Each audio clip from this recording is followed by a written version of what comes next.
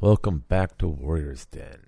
So this one is a blog post series podcast. And this one is actually not originally written by me. It is written by Evan, who was recently on the podcast itself. You can check out episode 64 if you want to learn a bit more about Evan. He is a Kravist, a father, an Australian. But this series is sort of about, are you a good training partner? He started a series, but life got in the way, so he made a few posts, and I'll fill in the blanks. But first, this podcast is brought to you by Urban Tactics Krav Maga.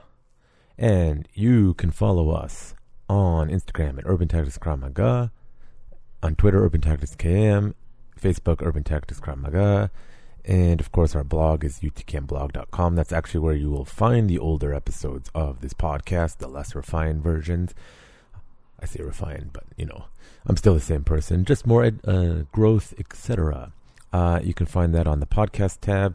You can also see about the PAL course. We do teach the Canadian Firearm Safety course and Canadian Restricted Firearm Safety course. Maybe I'll do a whole episode on firearm safety from a Canadian perspective. I've talked about it before, but anyways. And you can find all our blog posts there on a variety of topics. That's utkmblog.com. And if you like this podcast and you like our blog, there's a bunch of ways you can support us. Because, 2020 sucked. Especially as a martial arts school. Now, the easiest way for everybody is you can simply donate. If you go to the Support Us tab at utkmblog.com, you can simply give us money. By that, I mean donate. We are not a charity, so you won't get tax write-off. But if you like us stuff, anything helps. Now, I fully understand that even in the largest of podcasts, people don't do that. They don't even like to pay for anything. So there are some other options where you actually get something other than listening to my voice. You can also sign up at utkmu.com. And UTKMU is an online platform where I post our curriculum in video format. Eventually there'll be more. But again, the more you support the podcast, the more time I can dedicate to that. I plan on doing a lot with that website once I really get it rolling. Probably the more you donate, the more I can do. So utkmu.com, you can sign up as little as $15 a month subscriptions to get access to our videos, which are meant for training in coordination with a Krav Maga instructor. You can do it on your own, but, whatever.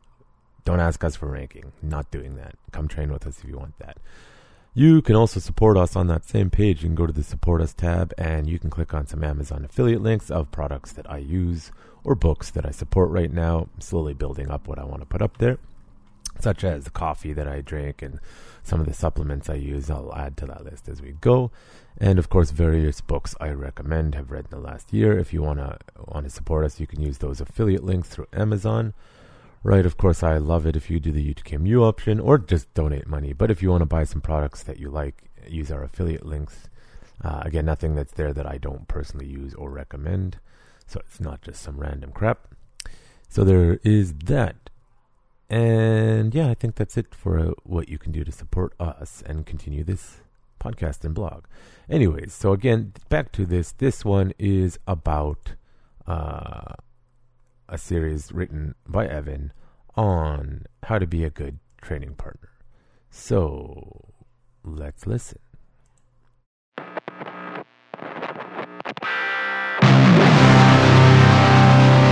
You're listening to The Warrior's Den. Brought to you by Urban Tactics Krav Maga, turning lambs into lions.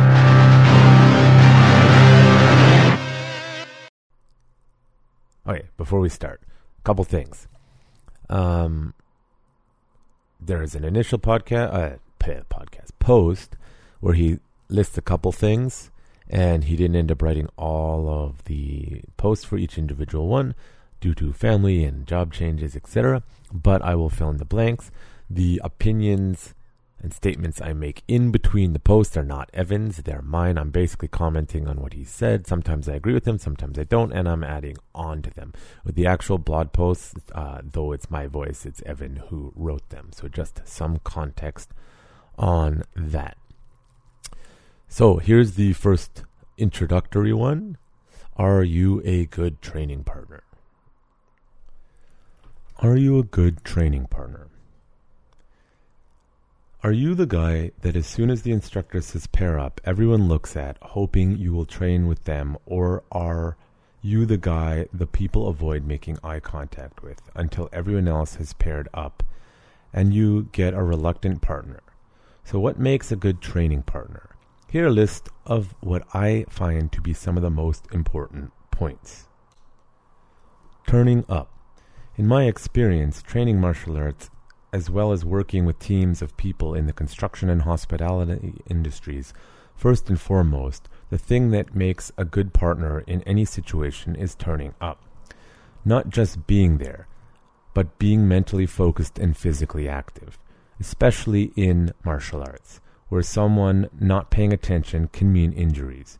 You need to be focused on the task at hand, knowing what both you and your partner are expected to do, and executing those duties with enthusiasm and commitment.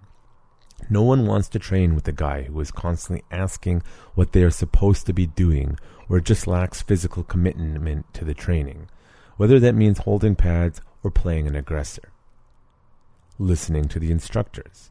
Secondly, once you have turned up, pay attention to your instructor and listen to the instructions.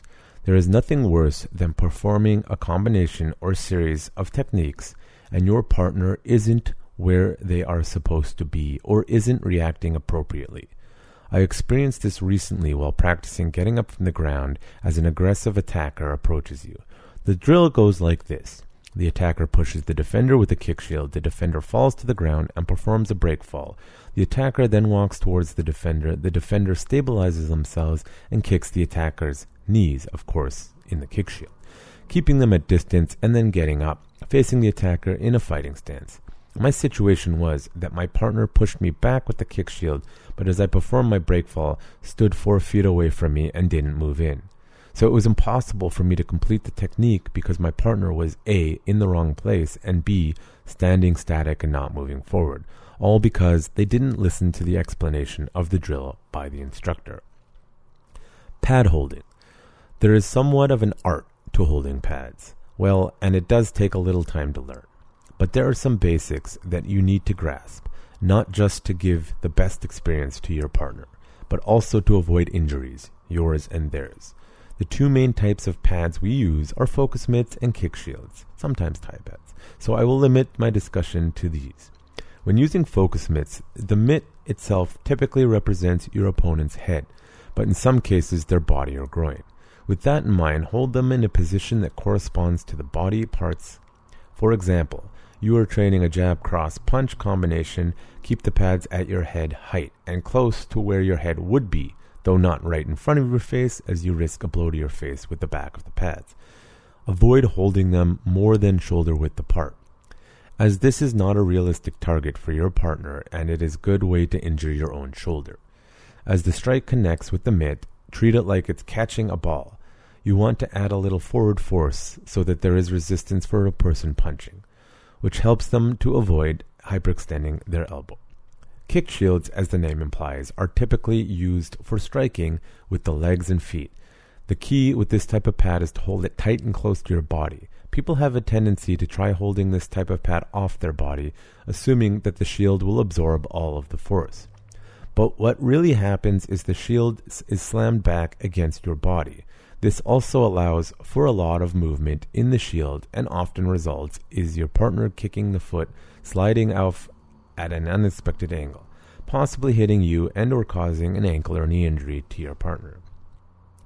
Providing a realistic attack. Providing a realistic attack is another key to being a good partner. If you are training and to block a punch to the head, I'm not suggesting you try to knock your partner out, but if they do nothing or offer a weak block, you should make light contact with their chin, nose, or cheekbone, depending on where you are aiming at. I can't tell you how many times I faced punches that were falling short by several inches or landing way out to either side of my head. This is obviously not a realistic attack. As a result, I have to perform a different movement to defend the attack, and this isn't a muscle memory I want to train. Similarly, if you are putting chokes or holds onto your partners to use enough force that they have to fight to get out of it. If you offer no resistance to the defense they are training, they will be stuck wondering why it is not working and probably really shocked at how it feels if it ever happens in real life. Watch your distance. Everyone's range is different. And all of your natural weapons, legs, elbows, kicks, knees, punches, and headbutts, have different ranges. You need to match your range to the range of your partner and what they need for the weapons they are using. So, if you are working with someone much taller or shorter than you, don't stand where your range is. Stand at or hold the pads at their range so they can correctly train the strikes they are practicing.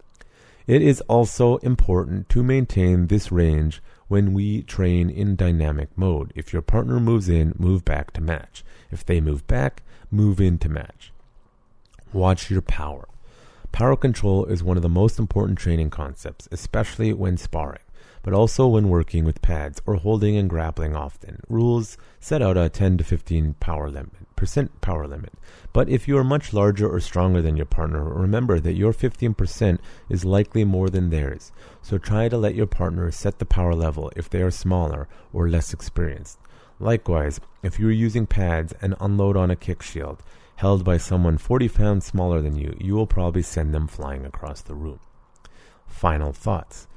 I will elaborate further on most of these points in subsequent blog posts, but these basics are here. If you want to be a good training partner and always have people happy and wanting to train with you, turn up, listen to your instructor, hold the pads wisely, provide realistic attacks, watch your distance, and watch your power. And please, for anyone that trains with me, please call me out if I'm not being a good training partner. I promise I won't take it personally. Written by Evan J., UTKM Yellow Belt. Okay, so just a little intro there. This actually really ties into a series that I'll release eventually on Ego, if you haven't already listened to it at this point. There are many things that make a good school, and one of them is the acceptable behavior of training partners. You know, some gyms you go into and they're just meathead gyms, the old school gyms where they just want to kick the crap out of each other. You're not going to find the soccer moms in those ones. Other gyms are aimed at that other group, the soccer moms, right? I'm in the belief if you're going to teach stuff, you should, as an instructor, teach properly. Like, teach the proper system. Don't do watered down stuff. Don't dilute things for business practices, but really make an effort to teach people properly. Now, you can adjust the level of difficulty higher or lower depending on who's there. But one of the things about instructors, you really need to build the culture at your school and what your expectations are of individuals. And if you do a good job, you instill this mentality into the students themselves so that they're good training partners. You know, at UTKM, an expectation is you're responsible for yourself. I am responsible to a degree because of legal ramifications of being an instructor, but you need to take responsibility for yourself, something that people don't do. And a good example I'll talk about later is you hold the pad, you get hit because you were looking off in La La Land or whatever. That's your problem. That's not my problem because I give you a warning. Don't hold the pads properly, you'll get hit. That's your fault, right? So you have to really, as an instructor, instill the correct mentality. Now, of course, you have to step in when training partners are incorrectly matched, either because of skill or attitude or personal problems. Of course, you need to resolve personal problems, which are always difficult. A lot of instructors don't like to because, you know, people suck and it's hard to deal with interpersonal issues. I try to, again, instill the individual responsibility. If you don't like someone, don't make a big deal in class, just don't partner with them. So I'll go through each of the individual things that Evan discussed after each post and expand on them. There's a lot I could say about this because as an instructor, I have been teaching for many years, and a lot of people come in with all sorts of ideas, expectations, standards, and really aren't training properly. And no matter how much you tell them, they just don't know how to be a good training partner. So it's something to be aware of. Though martial arts are an individual sports, it's very easy to forget that you're part of a training experience with other people, and you need to have other people's training experience in mind, not just your own, even though with martial arts, it's usually the people who, to be honest, are socially awkward and don't do very well in team sports. I'm horrible in team sports environments. And that's why I was drawn to martial arts. So you have to be aware that it is both a you experience and a training partner experience. Because without good training partners, your experience sucks and your development is hindered. And the better skill set and the better attitude everyone has in the gym and the better training partners everyone is, the better. Now, of course, try to teach and correct your training partners, but don't be a teacher. Because I have had students who may have a certain belt rank, but they got the belt rank because of they met the milestone, but their skill set and ability to communicate said skill set is not good. So you also have to be careful what you're teaching your fellow training partners. Does it match what's being taught in the gym? Is it appropriate? Like Brazilian Jiu-Jitsu is an example where you can totally teach something that wasn't taught in the gym within reason, of course, because of the wide variety of skill sets. What would not be appropriate, say, for UTKM or any Krav Maga school is if you're learning UTKM curriculum or you're learning IKMF curriculum or you're learning KMG or IKF curriculum, and you're supposed to be prepping them for something and you're teaching some curriculum from outside of that, right? It depends. Now, as an elite instructor, I'll throw in other stuff periodically, but if you're like, hey, this is what we're learning today as per the curriculum, and you start teaching and helping your training partners, make sure you're actually teaching them what you're supposed to be. So that's also, Ivan didn't cover that, but that's something. So let's just move into it and start with his first one, which is turning up. So let's have a listen. Turning up. Turning up, continuing from, are you a good training partner? Turning up. With Krav Maga classes, as with most and everything in life, turning up is the first key to success. Now, by this I don't simply mean being physically in the room. Yes, getting to class on time is important, but turning up for your classmates and instructors means more than that. Continuing on from are you a good training partner? Come to class regularly. This is important. Often concepts and techniques will build on one another, and if you consistently miss classes, you will eventually fall behind. You won't be able to keep up with the more complex techniques or concepts, which means that either your partner or the instructor will end up having to stop and explain things to you, which means less active training time for your partner.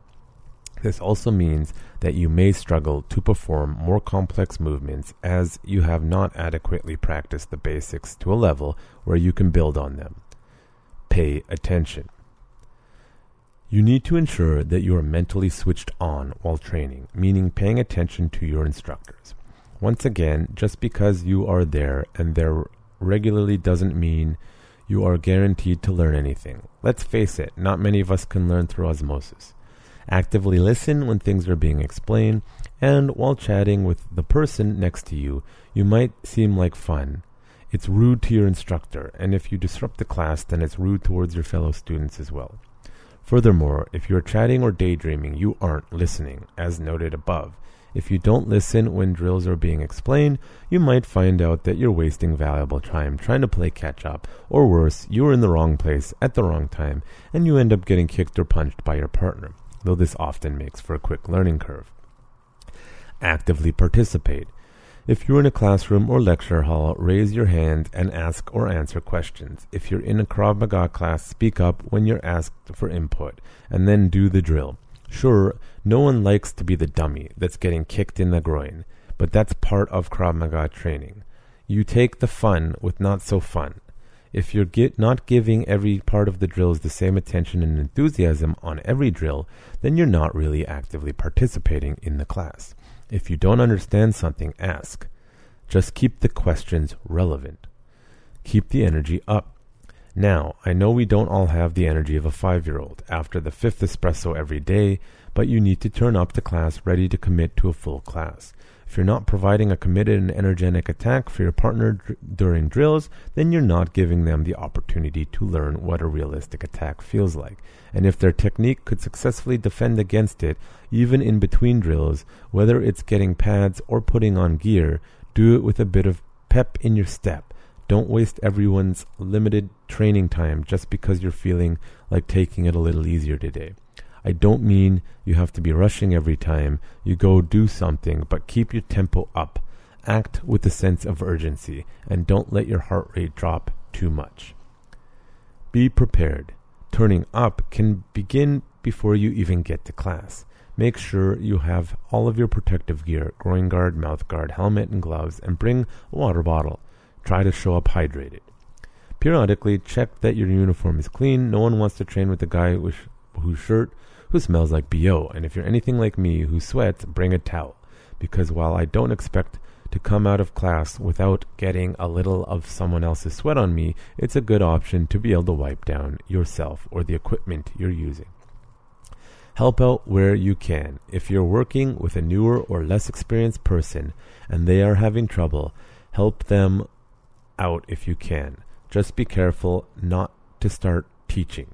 At the end of the class, help clean up and put away equipment used.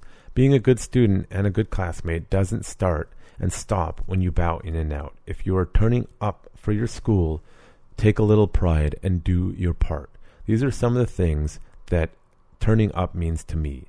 It may mean more or less to you, but if you have never thought about what it means or wondered what if they are, this should serve as a starting point for you to decide what type of student you want to be. Written by Evan J. UTCAM Yellow Belt. Now, I'm going to be real honest. The term turning up, this is the first time I heard it. I guess it's an Australian thing. Evan's Australian, if you didn't know. Funny colloquialisms. Do you speak another language, or do you really speak another language?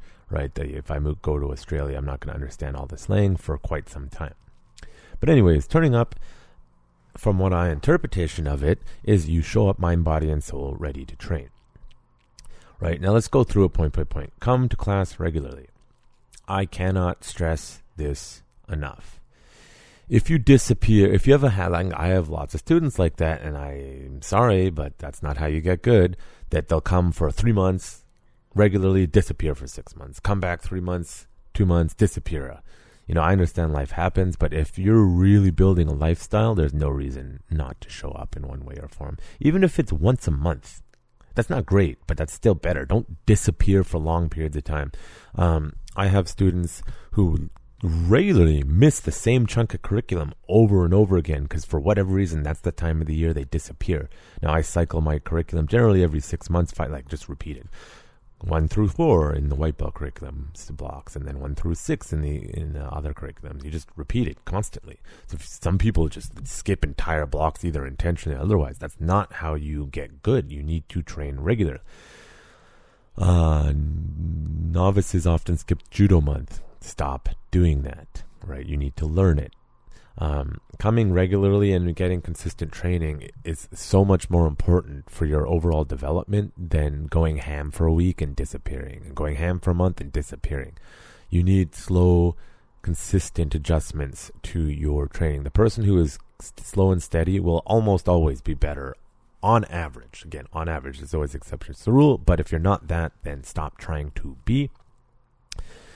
Come to class regularly. That is part of a good training partner. And the other thing is, you can build up really good training relationships. Like, often I have some good training partners that, we push each other and we know each other's game and we know how to do stuff and we really drive it forward and move forward. And without a training partner who really knows what you're doing, it can be hard to develop, because if someone doesn't know how you move, they can't challenge you.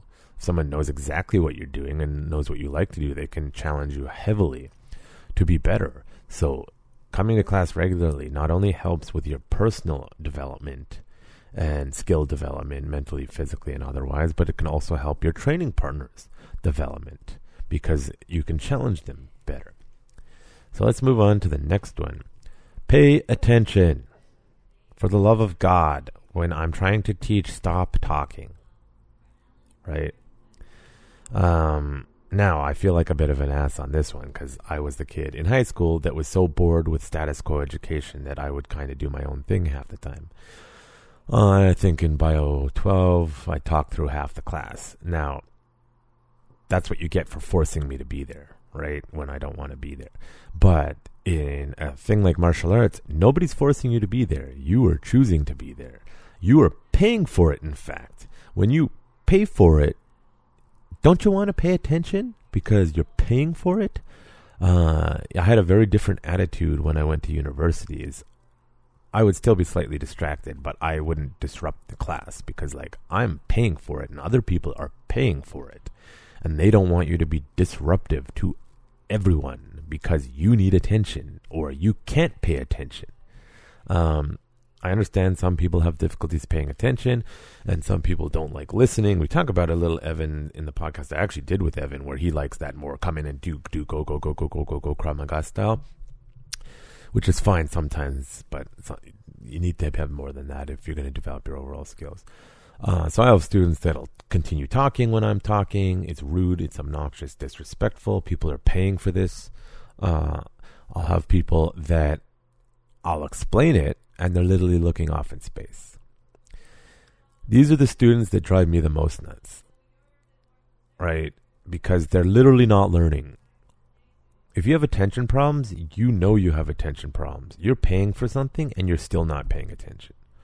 You need to actively recognize that you have problems paying attention. And when I explain what we're doing and you sit there and say, oh, I'm sorry, what were we doing? Half the time I almost want to say, get the fuck out. I'm not going to do that the first time, to be honest. But I have had and have students that they've done the drill before, like 20 times throughout the last 2 or 3 years.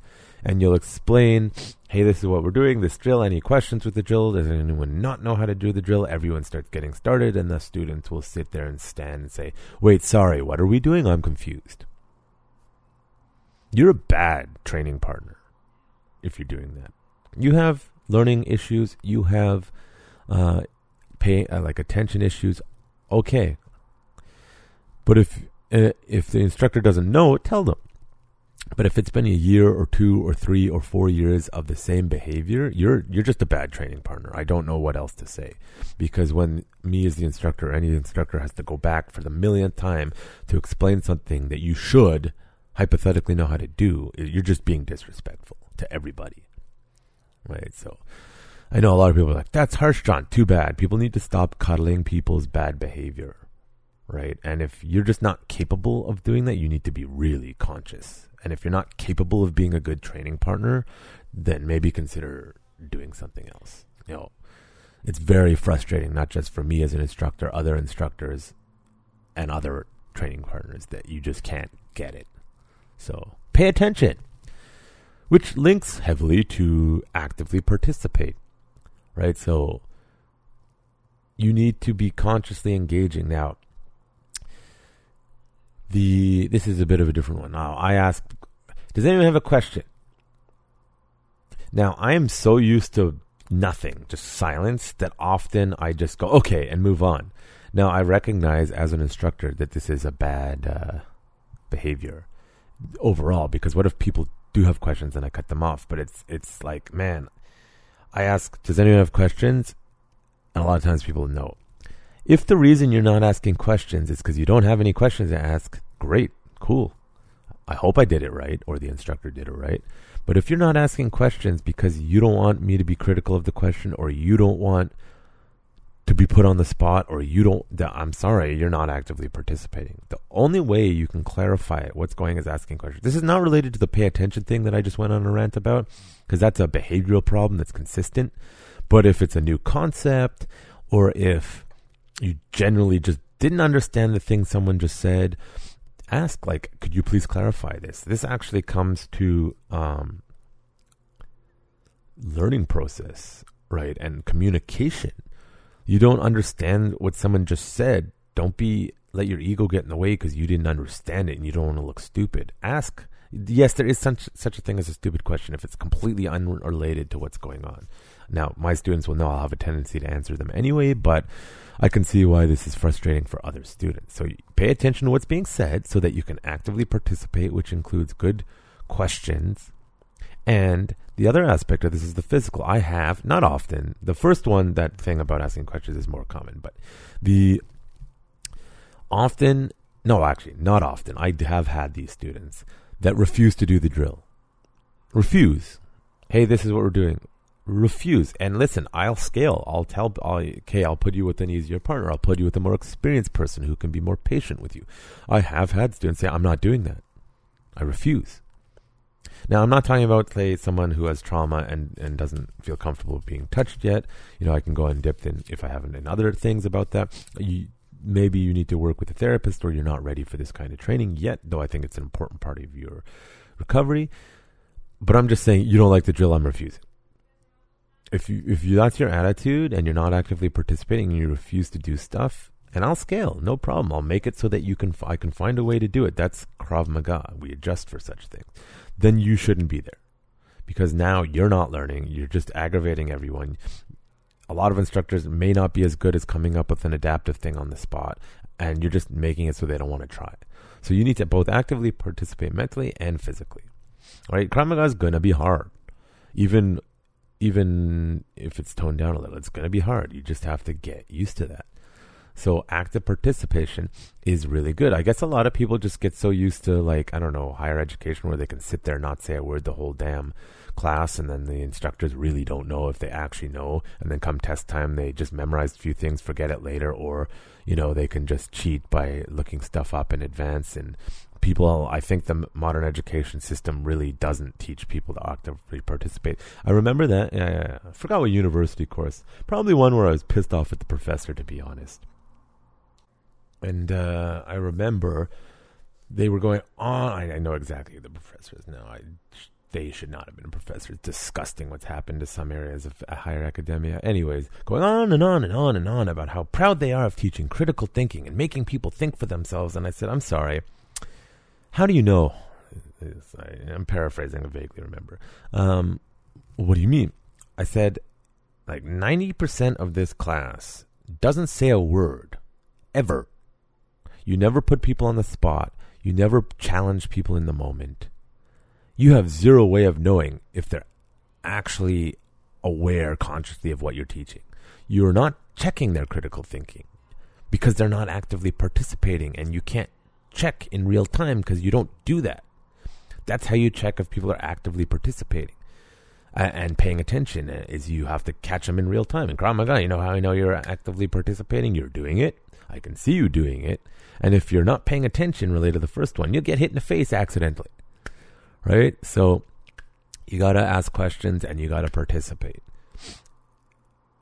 And if you're not, it's very easy in martial arts to tell that you're not doing it. And there's no way of knowing. So just a thought, actively participate with questions, and you can if the instructor and the culture of the class is that you can add to it with comments that are appropriate and relevant, by all means. I am fine with that. A lot of people are not. So it depends on the class, of course.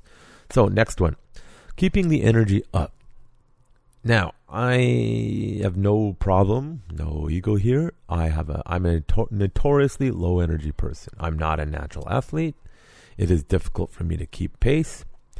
And in my classes, I don't expect you to go 100% all the time constantly.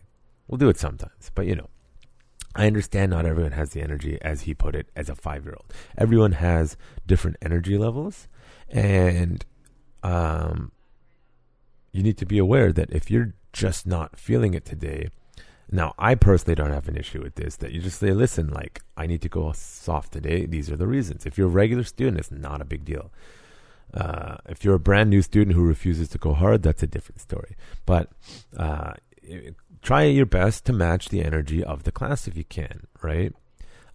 It's a lot easier, actually, if there's more people than less. And it's very difficult, even as an instructor, to maintain high energy as a lower energy person when there's 2 people there. When there's 10, 15, 20 person, it's easy to keep your energy aloft. Just feed off of other people, right?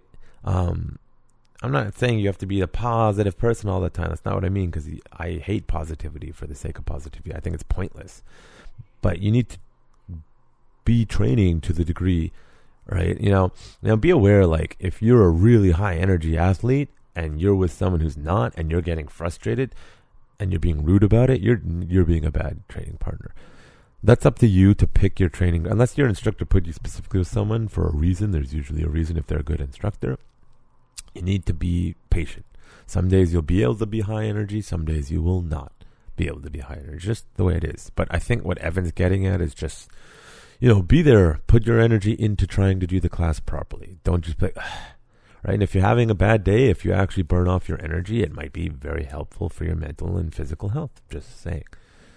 So I think that's it. I don't think I have too much to say about that point specifically. Okay, so be prepared. For this, bring your gear. If you want to spar and you forget your mouth guard, too bad. If you Forget your water bottle? Well, there's a tap. Drinking water here is very good. What if you're in a place that doesn't have good drinking water? Like, you literally drink the tap water in Vancouver. It's not an issue. But if you forget it, I'm just going to be like, too bad. And hopefully you're hydrated. Of course, I'll recognize if you're about to pass out, but you should be hydrated anyway. Make sure you're clean. Nails. A lot of people forget to cut their nails, or they cut them weird and they're really sharp, or they don't shower. Like, if you come from a manual labor job, go shower before you come. It's just not good, especially in this heightened time of necessity of cleanliness. You should be aware of that. Shower and train. Okay? It's pretty expected. Make sure you have your gear, show up with proper hygiene, and be mentally ready not to be disruptive, and pay attention, as we've been getting at. This one's pretty straightforward, but you'd be shocked at how many people forget stuff. Have a gym bag. Put everything in the gym bag. Don't forget it. You can't train properly without your gear. I can adapt to a degree, but not entirely. Oh yeah, and help out with you can. It is actually my expectation that if you've been training with me for a long time, you're going to show up and help out with the tests. In fact, if I don't see you that, you're not helping to build the school, you're not interested in beyond yourself, I'm not going to promote you to the higher levels, and just won't. And I think I bring that from traditional martial arts, not just Krav Maga, because I believe in community, and I just don't see community out there in the global world for the most part, and I find it exceptionally ridiculous. So if you're able to help out, do so. That could also mean you see a student struggling, help them out. Again, don't be the teacher. If you're not 100% sure, or let's do the Jeff Bezos rule, 70% sure that you're teaching them correctly or reasonably correctly, because I'll come by and correct. I don't expect 100%. Then don't. But help out where you can. Clean up after the classes. Be a good training partner, right? Even though martial arts, again, is an independent thing, a lot of socially awkward people who are bad at team stuff, like myself, do martial arts. Don't forget about your training partners. If you don't help the school, if you don't help your training partners, if you don't help everyone, you are actually detracting from your learning experience. And I know it does not seem like that, but it does. The more people that are vested emotionally and otherwise in your school, the better it will be for absolutely everyone. Maybe today the training isn't how you'd like it to be. Too bad. Maybe it'll be next time. If you say, hey, we haven't gone hard for a long time, message the instructor. Say, hey, next time in there, can we go hard? And then you time it. Or if it's like, hey, you've been going really hard lately. Can we tone it down for a class? Sure. Right? You can't go hard or soft all the time. Right? Helping out, that is part of helping out. Hey, tell the instructor if something's wrong. Also, a lot of people don't want to say anything because they don't want to cause drama. Like, leaders don't know something is wrong if nobody tells them something. This idea that the leader, if they're really good leaders, they'll always know. No, not always. People are really good at deceiving and lying and manipulating. If it's in front of everyone, yeah, the instructor should know. But, helping out includes tell the instructor when something is serious wrong. Like, if you have serious problems and I don't know about it and I can't see it, what do you want me to do about it? Right? Or that someone else is having serious problems. If it's appropriate to do so. Of course, if someone confides in you private information, yeah, then maybe don't go blurting it out to everyone. But if it's a serious problem and the instructor needs to know about it, then, it's something to know. So helping out where you can, it's all over the map. Helping out other students in class. If you want to help them out of class, that's completely up to you. You don't have to, but helping out where you can is more to do with in class, and helping out. Helping out outside of class, of course, could be giving someone a ride, making sure they show up. Of course, if it becomes a burden for you, then that's a different story. Then you have to have a conversation with that person. Like, dude, if you want me to drive you, I can, but show up, etc. This is why interpersonal stuff. That's why generally I tend to be more about help out in the class, clean up, help other students where you can, help the school, help, etc., help the tests. That's part of being a good training partner. The more people help, the bigger and better your school can be. So that is that. Now, let's talk about pad holding. Pad holding.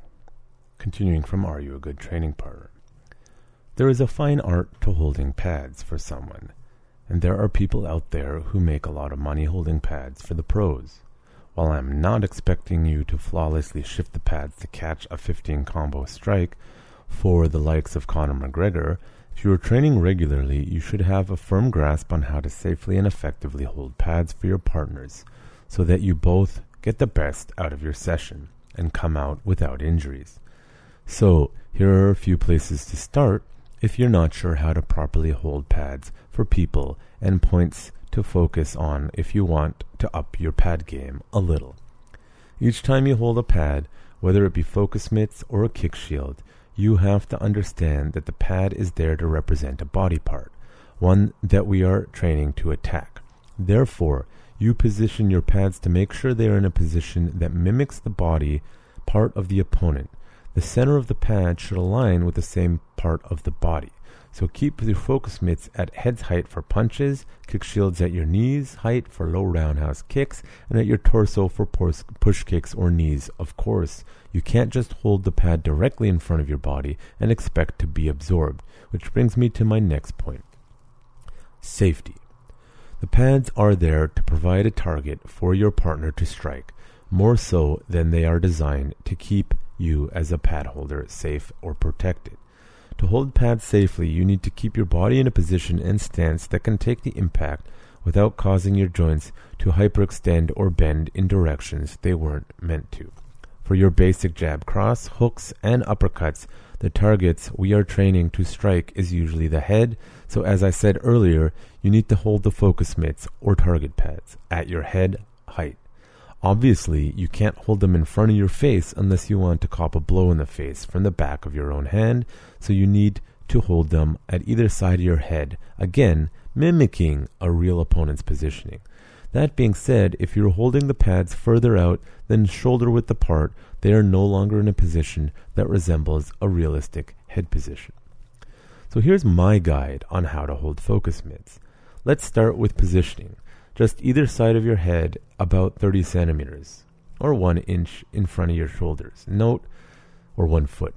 Note what this range works best. For me, you may want to adjust accordingly to your arm length. This positioning is important for 2 reasons. It increases the target as close as your real head position as possible. It protects your shoulders from hyperextension and your face from the back of your own hand. Now, once you have the mitts at the right position, here's how you use them. Imagine you are catching each punch. The distance in front of your shoulders becomes really important, as you need to add a little bit of forward resistance to meet the incoming strike. This catching motion and added resistance pays off twofold. It protects your shoulders by not letting your hands fly backwards over them from the force of the punch, and it stops your partner's arms from hyperextending and damaging their elbows. That covers your basic straight jab cross 1-2 punch. For your hooks 3-4, everything remains the same except you turn your mitts 90 degrees to face inward and apply resistance inward. With uppercuts 5-6, hold the pads facing downwards, one on top of another at your chin height, still within distance from your face, and apply resistance downward to catch the impact. As you become comfortable with each individual strike, work on combinations. Slow at first, speed will come in time. Kick shields are a different animal completely, as they're used for a much larger range of strikes and will mimic more parts of the body of their opponent. They deserve their own post, so perhaps I'll cover it in the future. Okay, so let's start with pad holding. It is an art in itself. I knew someone who was so good at holding pads, people wanted to pay them just to hold pads. Some people are really good at holding pads, and some people are not. Like a lot of boxing coaches are just really good at holding pads and understand combos, and they can teach it really well. Now, Evan is specifically talking about holding focus mitts or similar. We do use tie pads sometimes, and we definitely use kick shields, but understanding how to hold pads for other people is extremely important. Now, remember, it is a skill in itself, and luckily for us in our school, we don't go crazy with the combos. And just remember, if you see someone doing like a 15, 20 hit, 30 hit combo that looks amazing, they probably drilled it for like half an hour before they filmed it. Not always, but sometimes. So, safety is if you don't hold the pad properly, you're going to get hurt, which goes to if you're not paying attention. It's your fault if you get hit and you're holding the pads. I will laugh. That's the rule at our school. Grow up. You get hit, just accept it. you need to pay attention. Now, of course, if someone's hitting way too hard, like I don't want to hold pads for a 250-pound kickboxer. It's just not smart. People my size do it, and they regret it. And if you do it for a lifetime of it, you're going to destroy your body. I'm not holding pads at full force for someone that big. So that means if you're holding pad, because sometimes in Krav Maga we do partner with different sizes and shapes for diversity's sake and just getting a different experience. If you're 250 pounds and the person is 100 pounds and they're holding the pads for you, do not kick full force. Okay, it's just called respect to your training partner. Slow is smooth, smooth is fast. Anyway, so it's not too bad, right?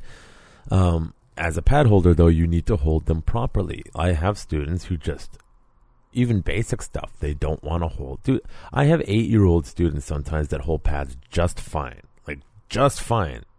You know, I have some families I teach, and the kids hold the pads for their parents who are if they can do it, you can do it. So instead of saying, I can't do it, and I'm not talking holding for a pro boxer doing a 15-hit combo. I'm 1-2, 1-2, 1-2-3, 1-2-3, basic stuff. If you can't do it, you're being a disrespectful training partner. Just saying. Now, it's also dangerous to yourself and the training partner if you're moving. I have had pad holders intentionally or unintentionally move the pad dramatically out of the way. And I've hit other things that I shouldn't have hit because of that. Like, the pad should give enough resistance that it's as if you're hitting someone, but not so much resistance that either party is getting hurt. Right? And if you are throwing a full force thing and you move the pad out of the way, you're going to hurt someone. Right? So you don't want to do that. And the other thing, again, you need to put resistance when they're impacting it so it feels like they're hitting something. So, again, I'm not an expert on pad holding, but it's a skill in itself. Don't feel bad if you have trouble with the more complicated stuff, but don't be a bad pad holder, right? And don't be a disrespectful training partner as a pad holder or someone who's holding the pads. Make sure you're both aware of the combination. Start slow, build it up. Usually for complicated stuff, I'll give more time.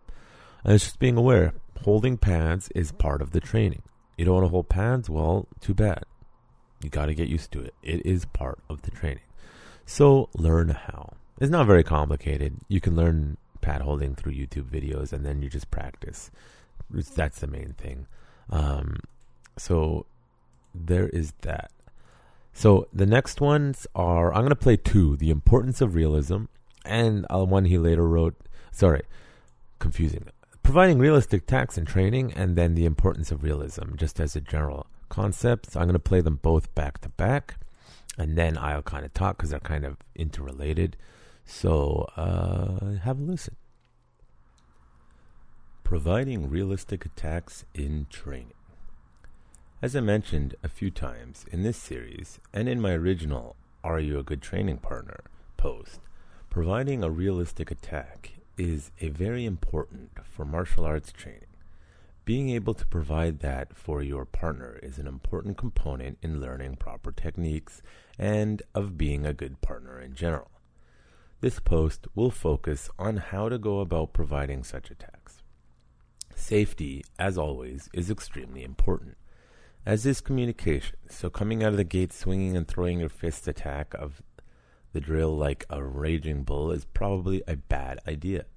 However, once you have those first couple of attacks out of the way, and each person is comfortable with the movements involved in the defense, it is time to up the intensity and speed, i.e. the realism of your attacks.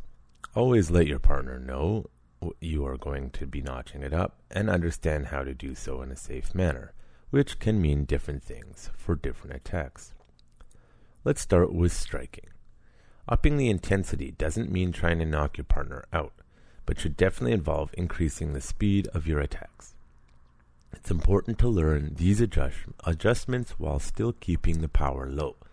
You can punch or kick quickly without throwing your whole power into a strike. Some people refer to this as pulling your punches.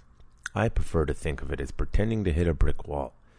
You know you don't want to hit it with all your might, as you will likely break your hand, but you can still hit it quick and solidly.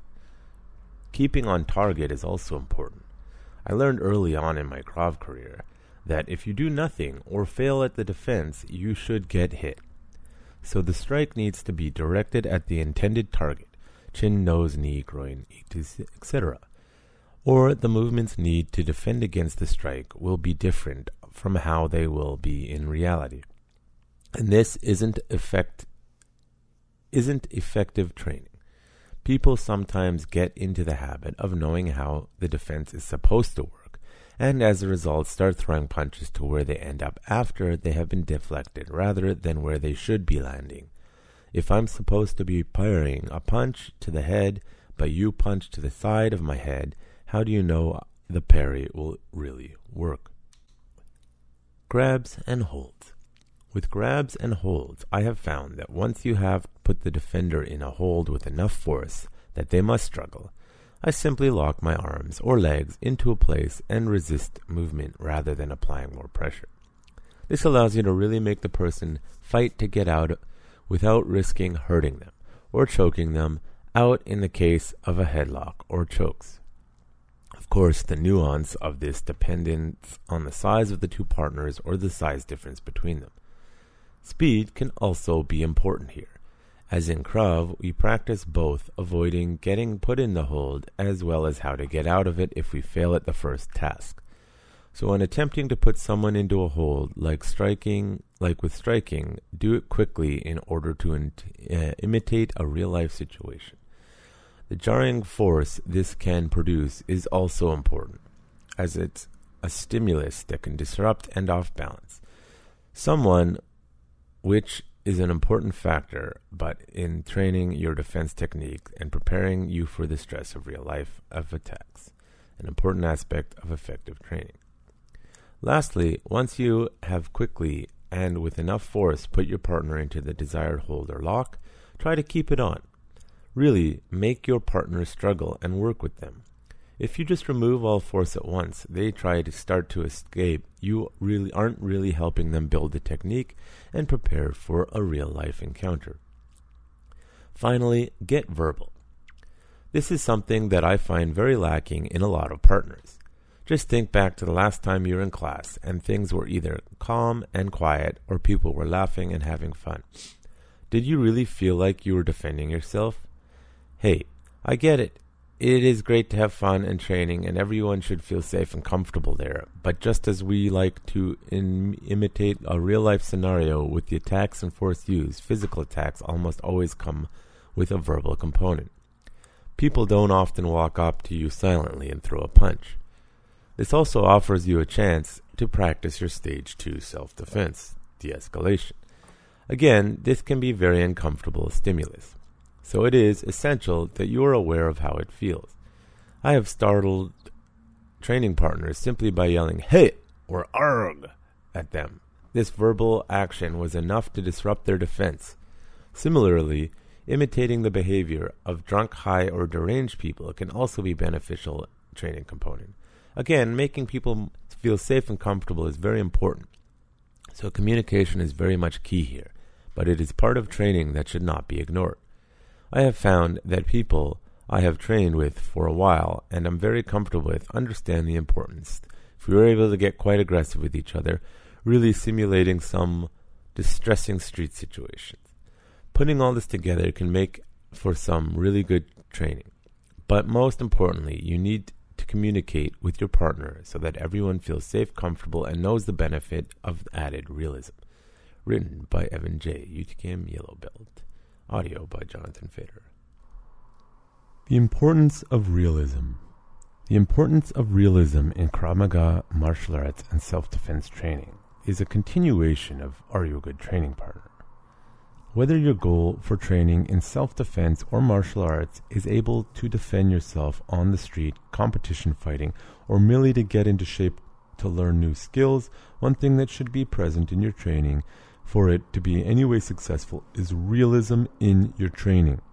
Now there is a time and a place for this along with other aspects of your training for it to be successful, and I am not suggesting sacrificing one for the other.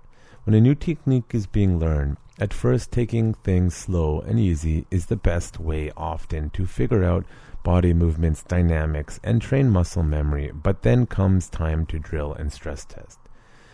Now, as anyone who's been attacked in the street can tell you, It is extremely uncomfortable and stressful, both physically and mentally. And for you to be able to react effectively in real-life situations, you must be able to train under conditions as closely resembling those in real life as possible. Likewise, if you are training for competition, whilst the stakes might not be life and death, you can guarantee your opponent is going to be giving it their all and expecting you to do the same. And if your goal was to simply get into shape, the metabolic demand of an energetic and committed opponent is going to be a lot higher than that of a lackluster one. Which brings me to my point. I have trained with lots of different people over the years in martial arts world, ranging from security to law enforcement to the old soldier or ex-soldier, and even a few pro fighters, and then everyone else from committed students to the casual attendees. One thing that makes the biggest difference in my experience as to whether or not your training partner is helping you get the best out of your training is their ability to bring realism to the situation or technique. And by this I mean, if you are training to get out of a choke, they better be putting a good choke on you, or your training isn't going to do much good for you. Once again, there is a time and a place for everything, and if you are a seasoned practitioner and you're training with a newbie or less experienced partner, I don't mean go balls to the walls and leave them open without any hope of actually executing the technique they are supposed to be learning. You obviously have to match your power and intensity to an appropriate level, but make sure it is challenging for them. There is usually less of a problem here for the more experienced person, but as the less experienced person, you better be bringing your all to the drill. I can't tell you how many times I have had a newer person try to put a chokehold on me that more resembled a neck massage or a hug than as soon as I started to resist at all, they just completely let go. This becomes very frustrating as the whole drill becomes largely useless for the person being attacked. It doesn't remotely resemble a real attack for those wanting to learn, to defend themselves or jump into competition fight. As far as getting into a shape or learning something new goes, you're burning little to no calories and learning not much. So here's a word to those whom I'm talking about. People come to classes to learn to fight. That means they expect to get grabbed, kicked, punched. You're not going to offend anyone by being physical. 2. Use this time when you are playing the attacker to work on your own punches, kicks, grabs, footwork, and look at the technique from the other side and what you might be having trouble with or how you can improve. 3. If you are going too hard on your partner, we'll tell you as long as there is a mutual respect, this should not be a problem. As a new person, this can take a minute to get used to and figure out, but don't take too long, because in the meantime, you're not doing yourself or anyone else a favor. Written by Evan J., UTKM Yellow Belt. Okay, if it wasn't clear to you regarding Krav Maga, we want to mimic realism as reasonably possible. Now, caveat, your brain, sports psychologists have sort of proven this, doesn't always know the difference between literally doing it and imagining you're doing it. And you can actually relate that to trauma and the color code. If you think there's a threat and you keep thinking there's a threat, your body's going to react as if there's a threat. So there is that. The thing is that if your Krav Maga class is mostly kicking a bag or punching a bag, you're not doing Krav Maga. I don't give a fuck what your instructor is saying, and I am going to be that aggressive about that. If you're only ever hitting a bag and calling it Krav Maga, that is not Krav Maga. It is just impossible. Now, if you're just beating the shit out of each other and calling it Krav Maga, you're morons.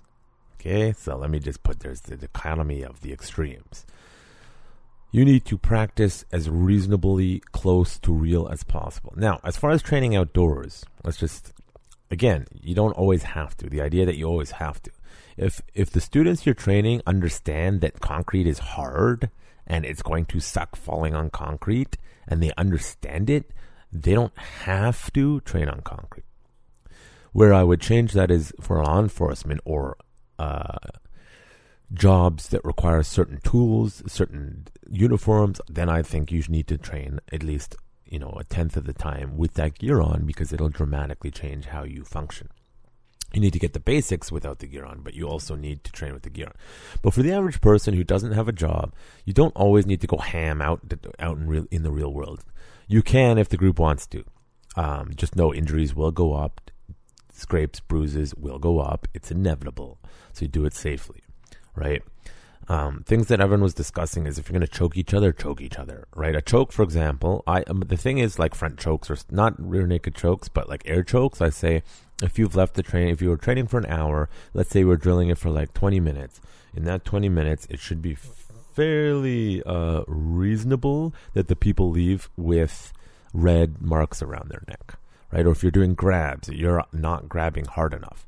If they don't have slight marks, I'm not talking about massive bruising, that's just being obnoxious training partner. If you're 250 pounds again and they're 100 pounds and you grab them so hard they leave with like black marks around their wrist, that's just kind of a bit too much, but there should be some marking. Of course, in such cases where say it's a woman, I always say, listen, I got these bruises during Krav Maga. It's good marketing. Because otherwise people get asked and they start assuming things that may not actually be correct. So you have to do that. But if you train with no aggression, now I'm just saying it's actually easier for me to make someone more aggressive than to take someone who's hyper aggressive and bring them down, because that hyper aggressive person has a lot of issues that need to be worked out. Now, someone who can't be aggressive at all or refuses also does, but I find most people who aren't being aggressive, it's just they're concerned about hurting someone. And the rule at our school is your partner will tell you if you're going too hard. Now, you do have to use a little bit of discretion, but Karis, one of our up-and-coming soon-to-be instructors at some point when COVID settles down and we can get it back to normal, says, I will tell you if you're hitting too hard, because a lot of guys don't want to hit her hard, and she is specifically saying, I want to be hit harder, right? So the rule at UTKM is, one, be aware of your size difference. But outside of that, two, if they tell you it's too hard, then it's too hard. But start slow, build it up, and then they'll tell you what's too hard. So go hard enough that you're giving resistance. If you do not give resistance at all, you're not training properly. You need to not just train the techniques, you need to train the nervous system. Now, a good example that I often see or hear people criticizing, realistically in Krav Maga is, someone's just doing a static threat, right? They're just holding the gun, and they're like, nobody attacks like that. Well, first of all, they do. You can see it in YouTube video. People do static gun threats and static knife threats. You see it all over the internet, so stop saying that. But they are right that sometimes it's not static. So you start with the static, and then you build it up. You know, in my novice curriculum for knife stuff, we start drilling all the basic stuff, and then we start adding it in, and then we start combining it. Then we say gear up, and you just go. And then all of a sudden, the aggression level goes through the roof because we're simulating real life. I do have to reel it back a bit, because if you go full ham with a knife, both parties go a little not a real knife, training knives. Just to be clear, people go crazy, and you realize the only way you can stop something that aggressive is by hurting the other person, literally. So part of training realistically is also understanding that realistically, if that was a real knife, they'd have to kick you so hard that you're going to stop. So part of realistic training isn't just you need to be aggressive and press hard enough or attack with intent. It's realizing that if you don't respond to a degree as if what they did just worked, they can't learn the correct muscle memory. Also, their next step is to escalate the violence. So if in training, you're just so much bigger and stronger than them, they literally, even in training, only have one option, and it's to physically hurt you, if they're capable of it. So you do have to realize there is a sort of scale between training realistic enough and being too much that someone's going to get injured. And for a lot of people, that can be difficult. You know, if I go to some countries, they're like, I don't care if I got a broken nose. I don't care if I break a bone. Well, in North America and a lot of other countries, people do care. So you need to train hard enough that it's giving them the panic response internally. That's good.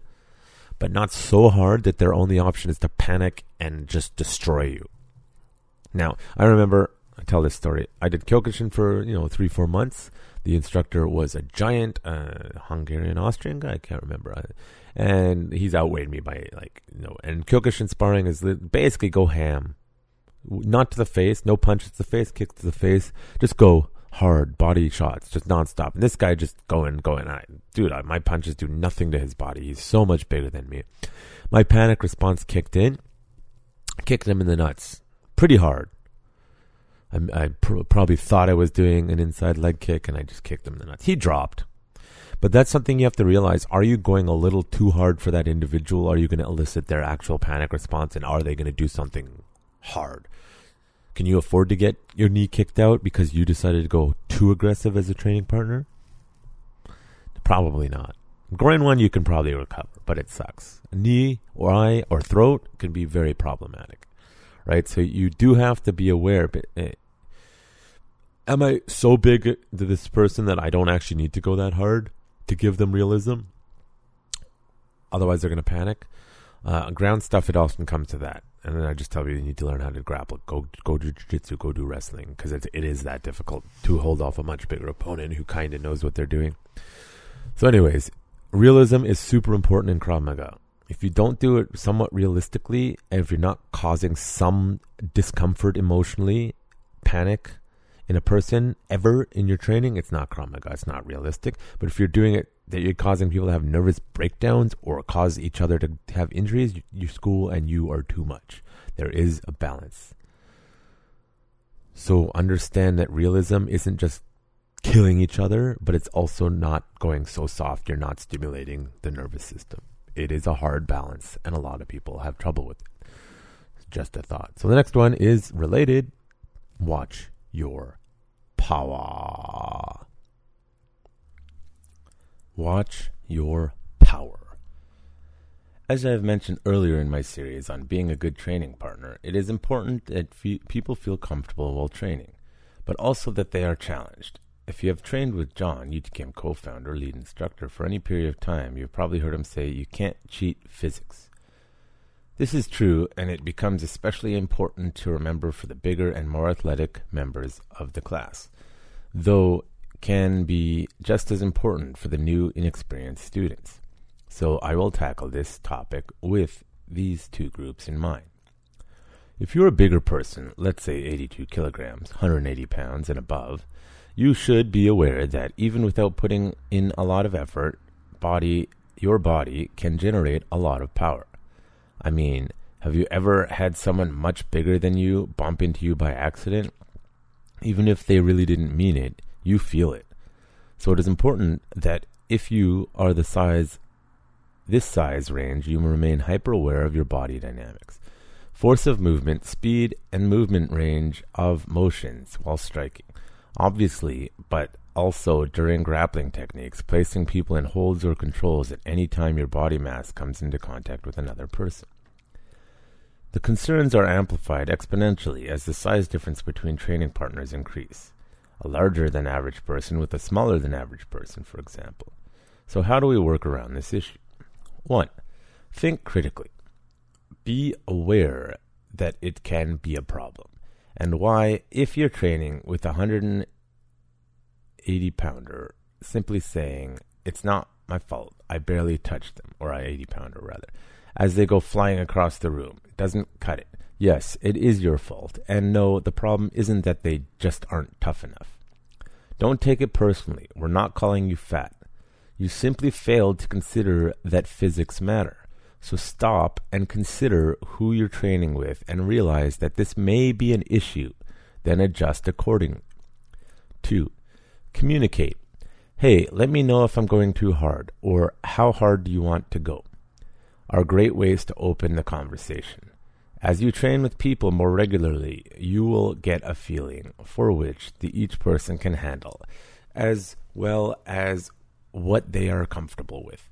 Again, with communication comes the understanding that you will likely have to be the one to do the adjusting. If there is a size difference, the bigger person has to accommodate the smaller. It's not personal in either direction. It's just physics. Communicate more. Information flows both ways.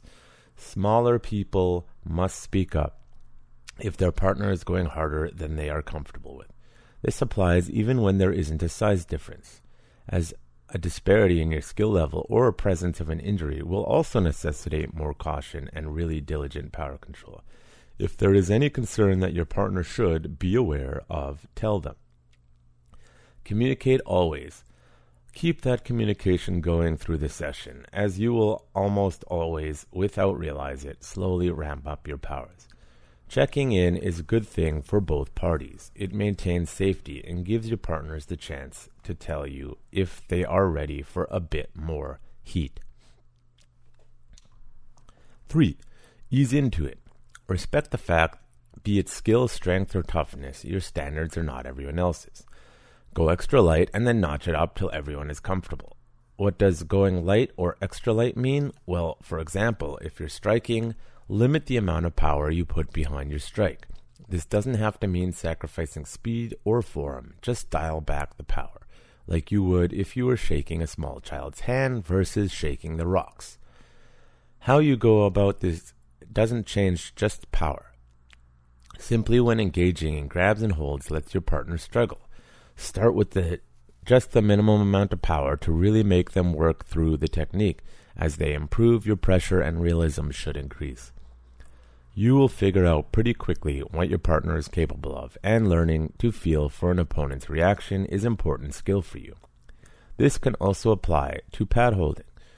We do many drills where you, as the pad holder, are required to activate or engage to your partner by bumping, tapping, or pushing them with the pad. So be gentle till you establish the right amount of bump required. All of the above apply to grappling as well. Try not to rely on your size as a weapon. Muscling your way to victory may feel good, but always applying strength to overpower an opponent prevents you from improving your actual skill with the techniques. Someday you will encounter someone stronger than you. Then there is the other part of the equation. If you are new to martial arts, even if you're small or training with a bigger, more experienced person, coming out guns a-blazing before you've learned correct technique can pose its own problems. Whether this behavior leads to injury to yourself by putting stress on your joints in positions that they are not able to handle, or result in sacrificing learning of the proper technique because you are moving too fast or just muscling your way through a problem, your training suffers. I have said this new people more than times than I count. Slow down, take it easy until you understand the movement, and then slowly up the speed, power, and intensity as your skill increases. This also reduces the very likely chance that you will injure your partner by throwing an uncoordinated attack that goes nowhere near where the drill intended to. So what can you do to mitigate inexperience? Well, same as above. 1. Think critically. Accept the fact that you are new, and be aware that being overly enthusiastic can be a problem. All of us started out looking like crap, throwing our first few punches. No one is judging you, and if they are, find a different school, because these people aren't into learning or teaching. You are just new, keep that in mind, and adjust your experience for how classes are going to look for you for a little while. Self-defense, fighting, and violence in general are foreign concepts for most people. Give yourself the time to learn. 2. Communicate. Hey, I'm new, bear with me while I get the hang of this. Or, I've never done this technique, let me know if I'm doing something wrong. People aren't going to run away from you because you're new, nor will they judge or make fun of you, so tell them. You will get a lot more out of the session if you're up with your training partner and keep communicating going. Ask questions, look at what they do, and ask them why they do it or how it works. 3. Relax. Take into consideration everything above. Adjust your expectations and allow the process to work. Breathe slowly, slow down, and focus on the technique. There will be a time and a place for adding in aggression, power, and intensity, but let that time come naturally and don't force it. All of this is very important to keep everyone in the gym safe, comfortable, and progressing through the learning process. But don't fall into the trap of making things too easy and not challenging your partner. I will cover the nuances of this in more detail in my next post, Providing a Realistic Attack, written by Evan J., UTKM Yellow Belt, audio by Jonathan Fader. With great power comes great responsibility. Uncle Ben, Spider-Man. It is a thing that can be applied to so many things. As you're seeing now, globally, politically, leaders think becoming authoritarian and the do what I say, not as I do is somehow being a good leader. Most of them are showing how shitty they are as it actually is. When it comes to training, though, Watch your fucking power. Now, Evan brought up tons of great points. They're all important. Think critically, so important. And communicate, so important. Now, it depends what you're doing. Now, in Krav Maga, I want to mix people of different shapes and sizes. But I'm going to say, if they're hitting too hard, let them know. Now, often bigger individuals, let's say 180 pounds and up. 200 up for sure, but under 180 pounds and up, you have a physics on your side to a degree that I don't think you realize. Now, often you tell, in any martial art, stop using your power, stop using your power, stop using your power. A lot of people actually take it as an insult because they're like, no, I'm using my skill. It's like, no, you're using your power. A lot of people just don't understand how strong they are. Right? Now, I'm not talking about some small guy with old man strength or farmer strength or something like that. I'm talking about someone who's just big. Your 10% is that other person's 100% from a physics perspective. Sometimes I'm just saying. You need to check your ego and realize you are stronger. Now, an aspect to that is, I want to be challenged. Yes, I would like you to be challenged too. And honestly, I don't even know if I want to take private lessons from people over 200 pounds anymore, because I cannot physically give them a challenge with bear hugs. I cannot physically give them a challenge with chokes. Rear naked choke, sure, but like the other chokes, it's just not possible. So like, let's talk professional fighters. There's a reason they bring in training partners that match their size, because they're emulating something. Often heavyweight fighters will not train in any serious fashion with, a lightweight fighters. Skill levels being comparison, they're going to hurt them. Now, of course, it depends on the style of what you're fighting, and you can certainly do it, but you have a distinct advantage. If you're a big person and I'm telling you to stop hitting so hard and you're getting offended, grow up. You're just stronger than them, or stronger than me most of the time. I have tons of students that are way stronger, faster, more explosive than me, right? That's just reality. Acknowledging that doesn't make me think anything less of myself. It doesn't think that I'm belittling myself. It's just reality, and we need to live in a reality. You're 200 pounds, they're 100 pounds, and I partner you with them. It's because I want you, one, to understand how strong you are and teach you how to control your power. And I want that smaller person to learn, listen, there are bigger fish out there, and you need to go a little harder. Right? If you're training with a much bigger person, as long as they're not a total baby, you can go much harder when you're smaller, and when you're much bigger, you have to learn to control your power. Part of self-defense is learning to control your power, learn how strong you are. It matters because it could be the difference between self-defense, defense, legally, and jail time. Dude, you're 200 pounds, you hit them, you're like, I hit them lightly, and they're dead. Well, other people may not understand use of force. I do not believe the whole, juries are made of your peers. I don't believe that, because the lawyers just pick and choose people who are appropriate. In any use of force case, peers should be people who know you, but also who understand use of force. That's technically what peers are. They want to, of course, remove biases, which is completely understandable. But I don't consider juries peers. Not the way they're selected anymore. They're not my peers. They don't know shit about use of force. So they're going to look at a giant human being who just cold cocked someone and killed them accidentally as excessive force. Unfortunately, that's just the way it is, right? The law does not favor larger people in physical confrontations. It just doesn't, in Western countries at least. And if you're smaller, people can get away with a lot more. They just can. So you have to be aware. Are you big? Do you need to control your power? It's super important. Are you small? Can you increase your power? You have to know what your physical capabilities are. Who are you training with? Can I go harder? Can I go softer? You know the rule of UTCAM. Tell them. If you don't learn to communicate that someone is hurting you or is hitting too hard, you're going to have problems in life, not just in training, right? So you have to learn to communicate effectively. And if you're getting annoyed at me as the bigger person because I put you a smaller, grow up. Krav Maga is about more than that. Sometimes I'll let you train with people who are going to challenge you. Sometimes I'm going to put you with people who are not going to challenge you. I'm trying to develop more than just one thing in all my students. So it is what it is. And I understand it's frustrating, but you're basically not accepting the entire learning process of Krav Maga, which is teaching you self-defense, which includes understanding your own power and what you're able to do to other people, right? So Devin covered a lot of this pretty damn well. Thinking critically and communicate, huge thing, but also being aware how strong you are compared to other people. It's super, super important, right? Makes sense? So, I think I actually covered listening to the instructor in Turning Up. I'm going back to his original post. I definitely talked about listening to the instructor. And let me see, watch your distance. So watching your distance, what I think that really means is you got to learn your ranges. Or you learn it through important, because a lot of people don't know their ranges yet, and they're the classic spastic white belt, and all of a sudden they jerk in and they smoke the person, or if they're holding pads and they're standing too far away. Of course, I blame the person because the attacker is usually right, not the pad holder in that case.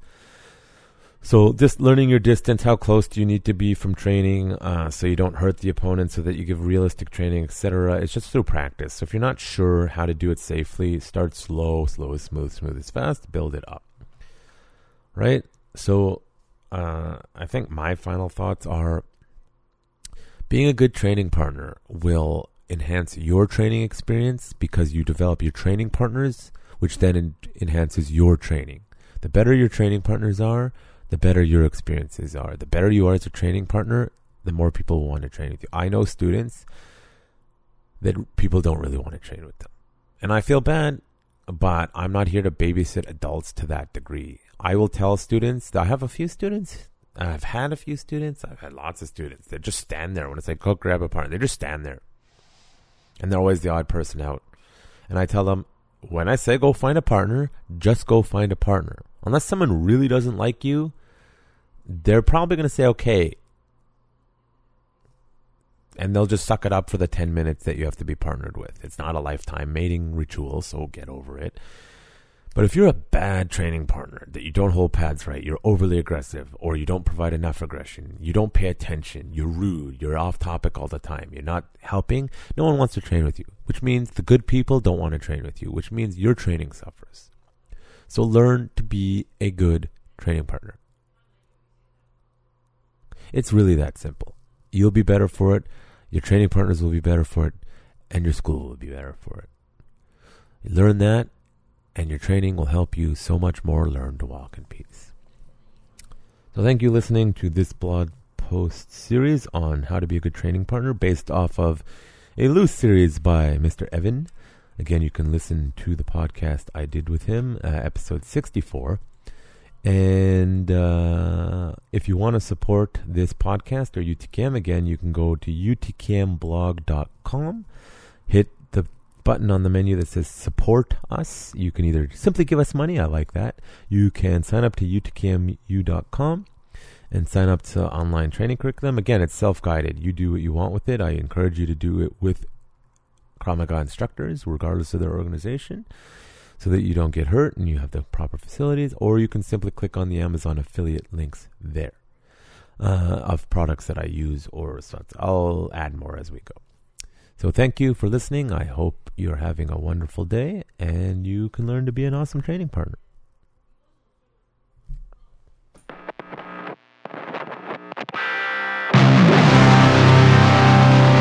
You're listening to The Warriors Day. Brought to you by Urban Tactics Krav Maga, turning lambs into lions.